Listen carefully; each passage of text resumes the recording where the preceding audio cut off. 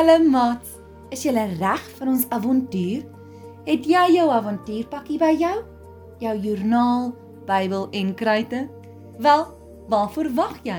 Kom ons gaan! Jy moet lees, luister, bid, skryf, doen.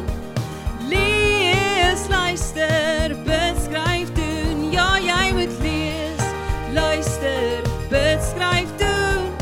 Dis goeie gewoontes wat jy moet doen.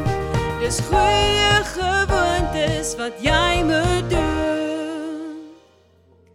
Toe God die belofte aan Abraham gemaak het, daar in sy tent, het God 'n vreemde ding gedoen.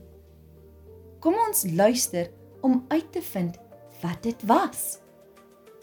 God het vir Abraham beloof dat hy baie kleinkinders sou hê en dat hy ook 'n groot nasie sou word. Abraham was 99 jaar oud en hy en sy vrou Sara het nog nie kinders gehad nie. Maar toe God met Abraham gesels en vir hom gesê het, ek is die almagtige God, luister na my en doen wat reg is en ek sal jou nageslag 'n groot nasie maak. Abraham het op sy knieë neergeval en sy gesig was so naby die grond. Toe sê God vir hom, ek gaan vir jou 'n ander naam gee. Jou naam gaan nou verander van Abraham na Abraham toe. Hoekom het God Abraham se naam verander? God het dit gedoen om vir Abraham te herinner aan die belofte wat God gemaak het.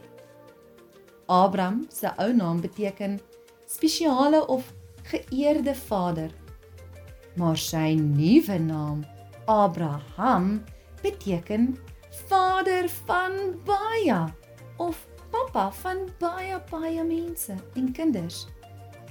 Hoe spesiaal is dit nie? Elke keer as iemand Abraham se nuwe naam gesê het, het hy God se belofte gehoor en onthou, hy is die vader van baie. Jy sien maats, wanneer God 'n belofte maak, dan hou hy dit en kom hy dit verseker na. Daar is baie mense in ons lewens wat dalk beloof hulle gaan iets doen, maar dan breek hulle daardie belofte en dit maak ons ongelukkig en hartseer. Ons weet darm nou dat daar een iemand is wat altyd sy beloftes nakom. Al vat dit partykeer 'n bietjie lank vir ons voor ons dit sien gebeur.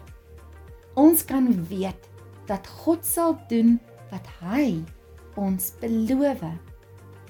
Daar is baie beloftes in die Bybel wat ons moet leer, maar ek wil oor een spesiale belofte met julle gesels.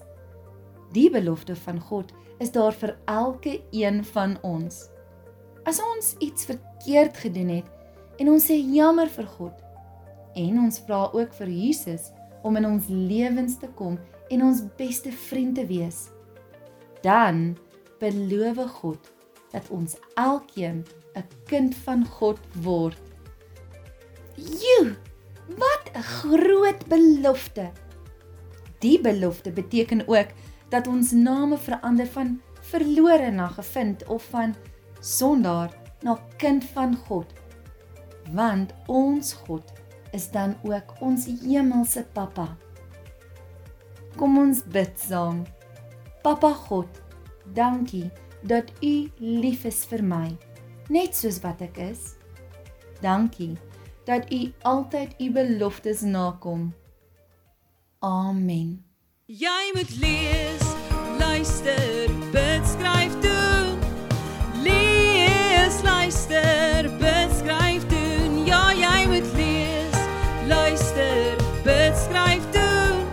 Dis goeie gewoontes wat jy moet doen. Dis goeie gewoontes wat jy moet doen.